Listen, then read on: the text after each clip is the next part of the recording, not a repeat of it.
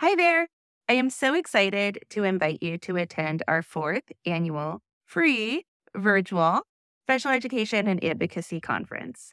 We are hosting it here at Ashley Barlow Company in partnership with Rebecca Poe Teaching. And we are so excited for a few new things at this year's conference. The first new thing is that we have not just one, but two different tracks for attendance. For the first time ever, we have created a track that is specific for school staff and teachers. We also still have that traditional track that we intend to be really great for parents and caregivers in the IEP arena. So, yes, we have a teacher track and a parent track.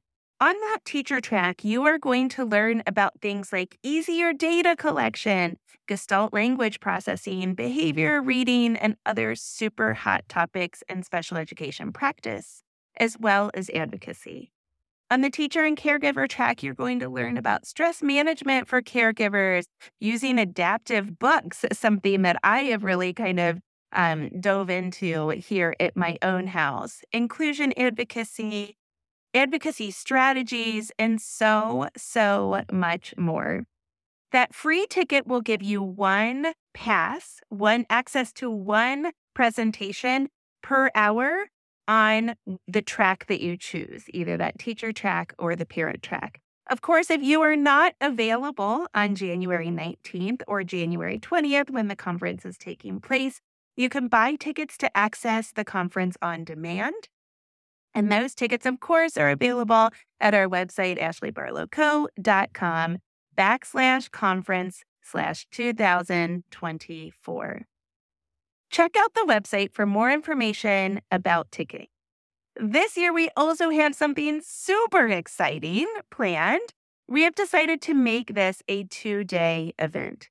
When I partnered with Rebecca Poe Teaching, I told her that I really feel like school districts, disability organizations, and other community organizations need to start providing trainings that are accessible to teachers, related service providers, administrators, parents and caregivers, and other community members that are interested in IEP support.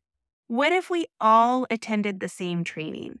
What if we all learned information about special education practice, curriculum, how to read evaluations, that kind of stuff? About special education advocacy, how we can collaborate more, how we can work together, and even about special education laws. What if we all attended those presentations and we workshopped them together? So together with Rebecca Poe Teaching, I have created the Empowered Workshop Series, and we are excited to bring it to your organization or school in 2024 and beyond. If you are interested in having Rebecca and I bring a workshop to you, you can see a preview of the Empowered Workshops on January 19th, the Friday before our main conference programming. For more information about that, either send me a DM or check out the website, again, ashleybarlowco.com/conference-2024. We hope to see you January 19th and or January 20th, and can't wait to connect with you. Hi, everyone. Welcome to the Ashley Barlow Company podcast. I'm Ashley Barlow, your host. If you are a parent, a teacher, or someone who works at a school, or you're a community member, a volunteer, or a staff member at an organization that supports people with special education plans, a coach, a tutor, or even a grandparent, you're in the right place. Sit back with an ice cold glass of lemonade, put on your walking shoes and grab some headphones, roll down the windows and cruise. Ready, set, go. Educate, advocate, collaborate. Welcome back to another episode of Special Education Advocacy with Ashley Barlow. I'm Ashley Barlow, and I'm so happy you're here. Today we're going to talk about one of my favorite books. It's called The Behavior Code. The authors are Jessica Minahan and Nancy Rappaport, who is a physician. Jessica Minahan is spelled Minahan, and Nancy Rappaport is spelled Rappaport. I will put a link to this book both online as well as in the show notes if you would like a specific link. If you're watching on YouTube, this is what my particular book looks like. I think there are a couple other covers as it's been published and republished, etc. But I totally love this book, and I want to talk to you about it. I've got some notes on some specific, like, kind of overviews of the chapter that I'm going to share with you. And what I love the most about this book, honestly, is literally in the first 26 pages, you get the information that you can share with your school if they don't know how to address behavior at all. And I'm talking problematic behavior, but I'm also talking a lot about just kind of generalized human behavior. Children that withdraw, children that have sexualized behavior, children that present with a lot of anxiety. If your child has just kind of pervasive behaviors, negative behaviors, and or just human behavior, this book will likely help you immensely. And the thing that I think it helps the most with is being able to explain what to do about behaviors in actual words, because you know it, you live it. But the hardest thing for me is being able to explain what we do and why we do it in words. And when I read about it, I'm like, yes, that's what the doctor said. That's what the behaviorist said. That's what the psychologist or the social worker or the OT or my next door neighbor, that's what they said. Here are the words. So before we dive into this book, I want to tell you, we are appropriately located in my home office where I just have stacks and stacks and stacks of books on behavior. And that's kind of what I wanted to talk to you about first, is using books. So I teach my children with books. When my kids were little, if they were going to the dentist for the first time, if they were playing soccer for the first time, they were both terrible at soccer, by the way. If they were, when Griffin was getting a baby, all of those things, he was getting a baby brother, rather. I taught them with books. So there's books on potty training. There's books on how to play soccer and what soccer looks like. There's books on what happens when you get a baby sibling or when you get a dog. I still teach my kids with books. And the reason why is because I teach myself with books. So I'll never forget one time I was reading, I've been a fan of Kelly Hampton's for quite some time, since Jack was an infant. Kelly is located she's a blogger, and she's got really great stuff on social media, particularly to support the Down syndrome community over at Enjoying the Small Things. The social media handle is ETST. And I remember early on in her children's lives, she's a parent of a child with Down syndrome. She talked about how her older daughter was like chucking a book across the room. And she looked at it, and it happened to be a book that was like Understanding Down Syndrome in Children, or Speech Skills in Children with Down Syndrome. And she was like, it turns out I've never actually opened the book, but there are, in fact, days that I feel like chucking that book across the room too. And I thought that was so apropos, that a toddler would chuck a book about Down syndrome in the direction of their sibling that had Down syndrome. And then later, or maybe it was earlier, sometime, she posted about the books and said, truth be told, I haven't really opened a ton of the books, but having the books on my bookshelf makes me feel like a better parent. And I think sometimes that is it. Like, the more information that we are surrounded with, the more comforted we feel, because we know the information is there if we need it. We know we've got it. And if we're having a crisis at 8:00 on a Tuesday night, we can open the books. So what I tell my clients when I recommend books, I used to have to do this in divorce all the time, and it really helped me to prepare with clients that were experiencing behavior issues with their kids in particular, or, kind of concerning psychological things, is if I've got a repair that I need to do on my house, I will at first open a book. We literally have a book that talks about, what to do with a leaky faucet, and how to replace that fluid master on your toilet, and how to replace a door or a car battery, or any of those things that are kind of like household adulting kind of repairs. And yes, Mr. Barlow, Brandon needs that kind of a thing. And really, probably 6 times out of 10, the book is sufficient. Nowadays, we YouTube that, like how to blah, blah, blah. And then if we can't, then we need an expert. But I'm not going to spend my money and my time and my energy on an expert if it's something that I can DIY and something that I can learn about. So I'm a big fan of books. And I'm here to tell you that there are 1.5 billion really great books that will help to support your child with problematic and everyday behaviors that are impacting their school experience negatively or anything better than positively. And so I want to talk to you about the Behavior Code. That's kind of my endorsement for books. And I did want to say one more thing before we go on. So this, I think, is my first real significant book review type thing. And this isn't necessarily a book review. I recommend the book. So that is the book review. I can get more involved in nitty gritty in books. I can get less involved in the nitty gritty of books. But what I would love to know is, are you enjoying my kind of take on books? Like, is it helpful for me to share about books with you? Because I have 1.5 billion books on behavior that I've read. I have 1.5 billion books on reading that I've read. I have tons of negotiation books that I've read, like more than 1 billion. What's next? Trillion. And I would be happy to put these into PDFs and even give you links if that would be helpful. So, it's kind of hard on a podcast because it actually takes you deliberately going to social media or to email to contact me, but shoot me a DM or an email and let me know if you would like for me to share more about books. And if so, tell me what you want. Do you want me to give you quotes and really kind of sell the book to you? Or do you just want for me to tell you what might be in a book so that you know whether or not the book is going to be right for you? Up to you, but I would love to hear from you. Okay, so the Behavior Code. I have given you the names of the authors. And what I love about this book, as I said, is literally in chapter 1, you get information in the first 26 pages that really is kind of like the Behavior 101 that I give to schools when I can tell that a child is really struggling. Now, what I will tell you, and actually chapter 1 doesn't start until page 7, so in 20 pages, you can learn a ton about behavior.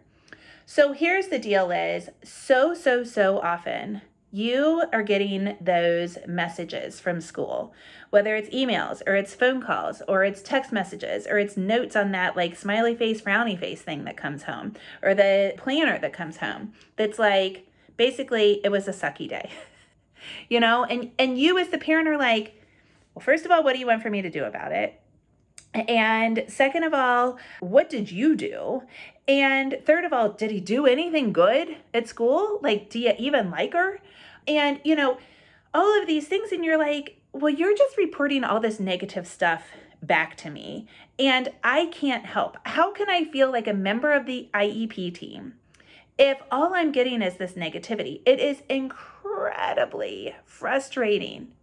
And a lot of times parents' first reaction is to be like, I don't want to hear about it. Send me notes about what you're doing in school. Send me notes about social things. Send me notes about grades, etc. But I don't want to hear that they broke a pencil, that they ate a pencil, that they pulled somebody's hair out, that they cleared a bookshelf, that they called the principal, in Jack Barlow's case, a dumbass. I don't care. That's 2 cuss words. I better stop. We're only 9 minutes in. That could be bad. I don't care about those things. But then what happens is you get no communication. And then the school's like, well, she didn't want to hear about bad behaviors. And so you kind of get in this weird cycle of less and less communication. And then you don't feel like you are a valued person on the IEP team because you don't feel like they care. And in fact, you have spent countless hours reading and supporting and going to therapies and going to doctor's appointments and checking medication and beating yourself into the ground by learning about your child's behaviors, but you can't communicate with school about it. So it is my opinion that getting super duper involved and informed by reading will help you to help your child because you can advocate in school. And if you can get yourself super informed on behavior, then you can equally and meaningfully participate in IEP meetings because you can be like, ho, I am the expert on, in my case, Jack Barlow's behavior at school. Fill in your child's name. I am the expert. I can help you help my child at school. Voila. I am your Glinda the Good Witch because I have read books like The Behavior Code. Okay, so what does chapter 1 of we're just going to go chapter by chapter, and I'm going to give you kind of like some of my favorites. I just have little page numbers written here for myself, and I've highlighted. I've written all over this book, and I folded things, and I had to take my tabs out so that I didn't confuse myself when I gave you this update.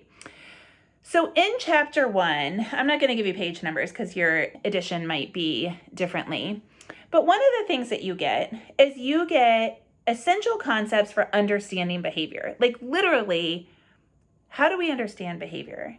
And why is it important to even study behavior? Why is it a special factor on the IEP form? Like, why does the federal government say that we need to address behavior?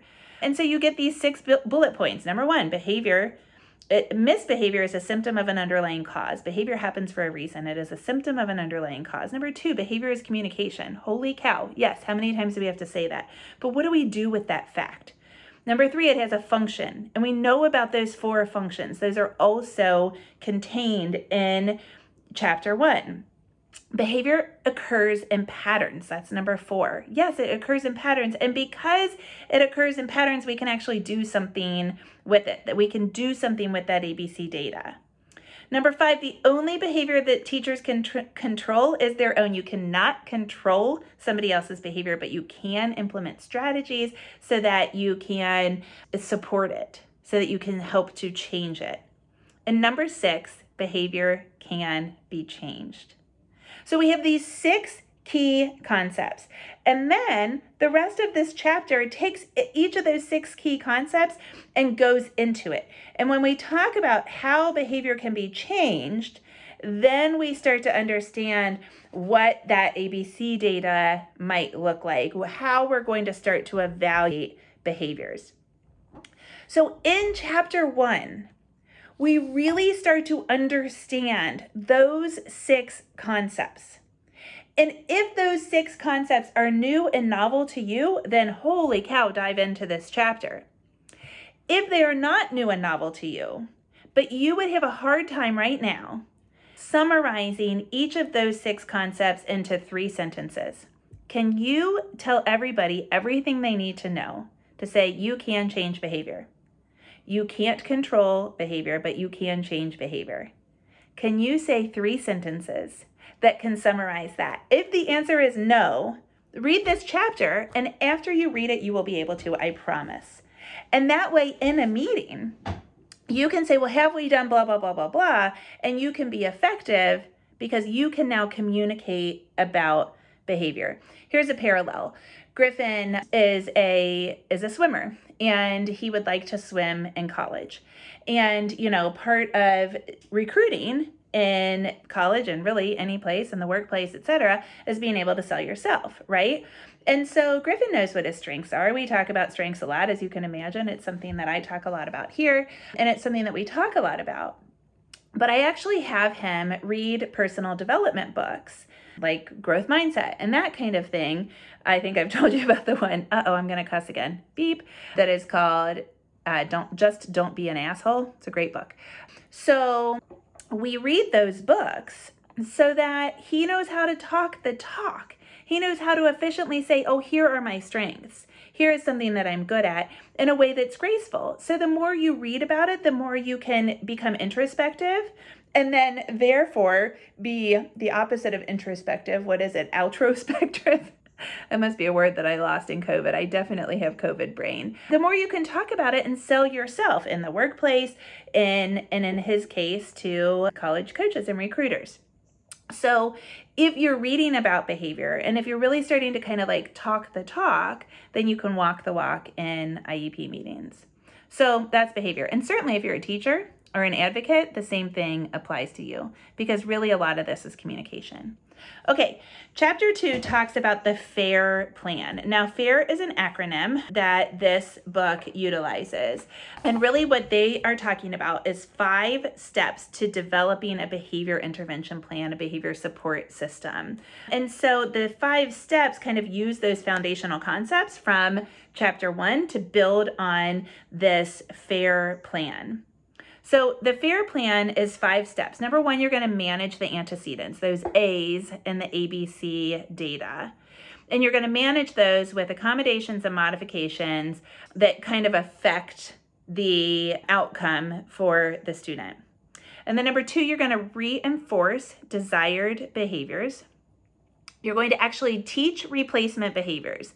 Teach, like, if Jack's calling the principal a bad word, then teach appropriate greetings for the principal. Like, hey, when you see Dr. So-and-so going into the building, you could say, good morning, Dr. So-and-so, or hello, Dr. So-and-so, or how was your day, Dr. So-and-so? Or even if you're in a bad mood, how about if you say, I'm not feeling it today, bad mood, All of that is more polite than DUMBASS.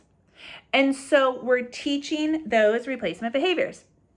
Number 4, and that's so odd. That is so foreign to so many people. Jack, for example, has social anxiety, and so he does say that word quite a bit. That's like one of his words. I think he knows it gets a rise out of people, and that's better than, hey, I don't want to talk to you, I'm not feeling very well right now. And Jack is never, ever, ever going to say, hey, I don't want to talk to you, I'm not feeling very well right now. It makes me anxious to talk to you. Largely because he can't identify that anxiety himself yet. And so what do we tell him? He uses a talker, and he has a button on his talker that says something to the extent of, I'm having a hard time coming up with words, and so I don't want to talk to you right now. It was literally pre-programmed into his touch chat, and I was like, that is perfect. Is it rude? Absolutely. If somebody without a behavior diagnosis said that to me, I'd be like, okay, I'm not going to try talking to you again. But is it less rude than go home cuss word? Absolutely. And so we're working through those things, okay? So we're teaching replacement behaviors. Number 4, address an underdeveloped skill that are the root of the inability to behave appropriately. So if the antecedent is an inability to transition or a really struggle with reading or something like that, then we have to address those insufficiencies. And then 5, we have to respond to a student's inappropriate behaviors in a way that deters it. And that is far more complicated than just that. We have to give very consistent and expected consequences to behaviors when they do happen. So this chapter goes through those 5 steps and explains to us how you build a plan that is appropriate for the child. How do we get this FAIR plan implemented? Then, what the book does after we go through chapters 1 and 2, and by the way, if all you need is how you address behavior in school, why you address it, what behavior is, what the key concepts to behavior are, and then how to do a BIP, you can get that in this book in 42 pages.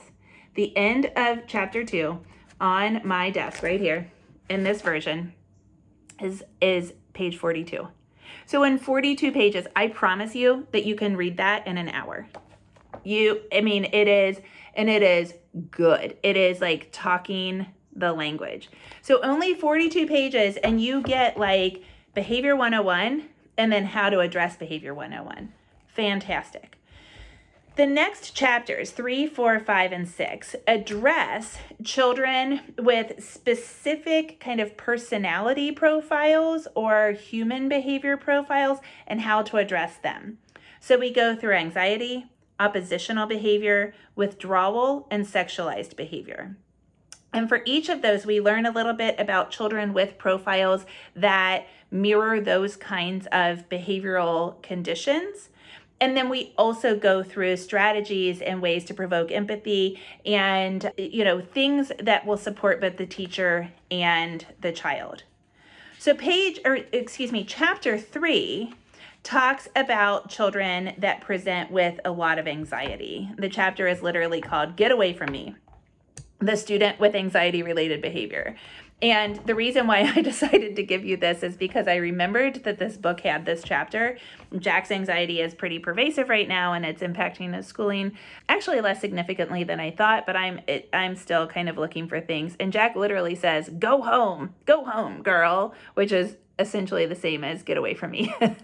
And so I was like, oh my gosh, that's exactly what he says. That's funny, because it was kind of hard for me to figure out that it was anxiety for a while. So what's this chapter focus on? Like, what are some kind of key concepts in this chapter? So one of the things that it talks about is how hard anxiety is to identify as kind of the source of a behavior. There are, like for anxiety, it's really hard because anxiety doesn't present itself outwardly very easily and also very consistently. And so you really kind of have to be looking for it. And so if you think your child could be anxious and that could be affecting their behavior, really kind of reading through this and maybe even reading it a couple of times to be like, could it be, might be helpful for you. In addition to that, the behavior patterns can be inconsistent. If your child is like doing one thing the next day and then another thing the next day, it's like, well, how do I teach replacement behaviors? Because there are so many different behaviors. But maybe the source is actually addressing the anxiety and providing some support so that we are addressing that. And that way we aren't getting these really inconsistent results and inconsistent behaviors. Anxiety happens a lot with escape. So if you've got a child that's escaping, this might be a good chapter for you to read. Another key that the book talks about with anxiety is it's super duper important to give children with anxiety non-contingent anxiety reducing breaks. So non-contingent means that it can't be based on something else. If you do this worksheet well, then you get to go do bubbles.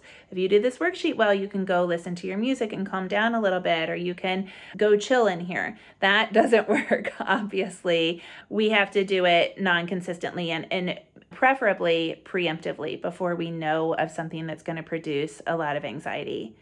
And also, kids with anxiety really tend to struggle with transition, and so we might need to have some really specific plans around transition. So chapter 3 kind of summarizes what anxiety would look like and then what some strategies are to help a child to kind of manage their anxiety at school. Another thing that I don't have in this list that I highlighted, but that I think is really important with anxiety, is that we'll go through waves of anxiety. So, a lot of people will have like 4 or 5 days where they're just really anxious and they don't know why. I have anxiety too, and I have post-traumatic stress disorder, which I've shared with you. And I will tell you that, I'll have a panic attack one day for like a very known reason. And then for like 6 or 8 days after that, I might have a panic attack every day and be like, what the heck? I'm not the slightest bit upset. And I meditate and I've done yoga and I've gone running and I took a day off and I took those 3 hours to read my book in the lounge chair and not care about anything. Why in the heck am I having a panic attack? My resting heart rate's at 50. Why am I having a panic attack? And then that's almost anxiety producing itself. And so if you read this, all of a sudden you get empathy for people that have anxiety. And if you're a parent and your child has anxiety and you're trying to communicate about anxiety to school and you read this chapter, then you can communicate about your child's anxiety in a way that provokes empathy for that school team. And so that's why I recommend reading books. Again, I'm going to keep beating that horse until it is dead, although we don't want to kill horses. I'm a Kentuckian. Okay, chapter 4. ODD, children that present with oppositional behaviors. The chapter is called You're Not the Boss of Me. So what does this chapter what are some key concepts from this chapter? A big key to working with children that present with oppositional behavior is building relationships with the child. And man, you are saying, yeah, but you know what they say about my kid? They say that my kid's just bad and they have no desire to interact with my kid. I can tell they hate my kid. And so how do we build relationships? This chapter does a really great job at talking about how to build relationships, how to get them to care so that they can build relationships with your child, because you can't do it. You can't facilitate the relationship between the teacher and the child as the parent. And so how do we build relationships? How do we provoke the empathy that's kind of primary to that relationship building? And then in addition to that, when we're identifying kids with oppositional behavior, what are we looking for? We're looking for cognitive inflexibility. There's kids that are just like, nope, I'm right. Or this is a fact. And you're like, huh? That is not, where's your sense of reality or your sense of justice? That kind of all or nothing thinking is really common with kids with oppositional presentations. Difficulty with authority, which your host has. I definitely challenge authority quite a bit. Social problems with peers.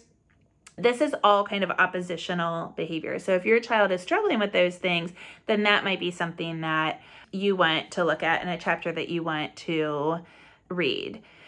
And of course, if we have oppositional behaviors, the behaviors will seem to escalate. And so a lot of times schools will say, well, this didn't really seem like a big deal in the beginning. And now all of a sudden it's like, where'd this come from? Well, I always have to point out to them that that's like part of the profile of a child that's oppositional. Like, it's gonna build. You're gonna go up this escalator. And if you look back at the disciplinary stuff or the communication from the teacher, you're gonna see that it started off as just like getting a little attention. And then it went to bugging peers. And then it went to like really getting mad at gym class. And then before you knew it, he's, giving somebody a bloody nose in the hallway. And so this chapter talks about struggles that children with this kind of presentation often experience. Like, one thing is demands, because they challenge authority, and then strategies that can be helpful for children with oppositional behaviors. So that is chapter 4. Then we've got 2 more kind of presentations. We've got withdrawal and sexualization. Another reason I thought this book was super helpful to talk about right now is because I know that a lot of children are kind of withdrawing. And I've read a lot about how that might be secondary to the different social environment that we all sustained during the COVID-19 pandemic, when a lot of us were learning from home and teaching our kids from home. And so what does withdrawal look like? How do we support kids that are withdrawing? And, how do we communicate about withdrawing behaviors to school? So this chapter is called I Don't Care. And what we're looking at is we're looking at children that are, kind of apathetic or completely unengaged. The hood up, the head on the desk, lots of time in their room, the AirPod in all the time, and the kind of like lack of interest, like well, I don't really care. Apathy. Now, I will tell you that this one's kind of hard to pick out in teenagers because, it's like a thing for teenagers to withdraw. And sometimes they're doing it deliberately and they aren't actually withdrawing. They're just like pretending to withdraw because they think it's cool and they just can't even with us. Oh, I heard a joke about can't even. I'm really bad at telling you jokes, but here's an interlude, an unplanned interlude. Why do kids hang out in odd numbers? That's not it. It's like, oh man, I'm gonna be so bad at telling you the joke, and now I've like done it for you. I've started it. Why do kids go to the bathroom in groups of 3 or something like that? And the punchline is because they can't even. I still think it's funny, even though I can't remember the question. Look it up and tell people that joke. Now I'm going to get messages about how I'm bad at telling jokes. This is like, this is a thing. Okay, sorry, bad one. We're not editing it out because that's part of the shtick around here. Okay, so what is, this kind of withdrawn behavior? Sometimes it'll start off as like a negative, almost like an attention-seeking behavior. You might get kids that avoid positive attention. And, like I said, it's kids that are just trying to kind of like avoid any kind of interaction with anybody. It is oftentimes, if it is an actual issue, more common for kids with depression. How do we support these children? A lot of it is with empathy and with relation. And so, of course, we have to be on alert for children with really dangerous behaviors and presentations, children with suicidal thoughts, etc. But really kind of how do we empathize with these children and how do we kind of bring them to a more engaged presentation? And so, this chapter talks about kids that feel misperceived socially and kids that want any kind of attention and why that might be, and kind of getting to the root cause of that. So now, one thing that I haven't mentioned before is as we're going through these different chapters, they all kind of end with a FAIR plan, that behavior support plan to address these kinds of things. And so they will walk you through what the antecedents and the consequences for specific behaviors look like, and even ideas for specific measurable things for kids with these different kind of personality traits or things that are looking kind of outward in their personalities. Okay, chapter 6, and then we'll move on to chapter 7, which is FAQs. And I'm going to do it kind of quickly because this episode's getting kind of long. So chapter 6 is students with sexualized behaviors. And so, first of all, it's important to know that some sexualized behaviors are appropriate and some are inappropriate. So some are developmentally appropriate. So there are normal sexual behaviors that, children will experience. And so it really kind of talks about what to look for that is not normal. And so we've got a definition of what those behaviors look like and what to look at.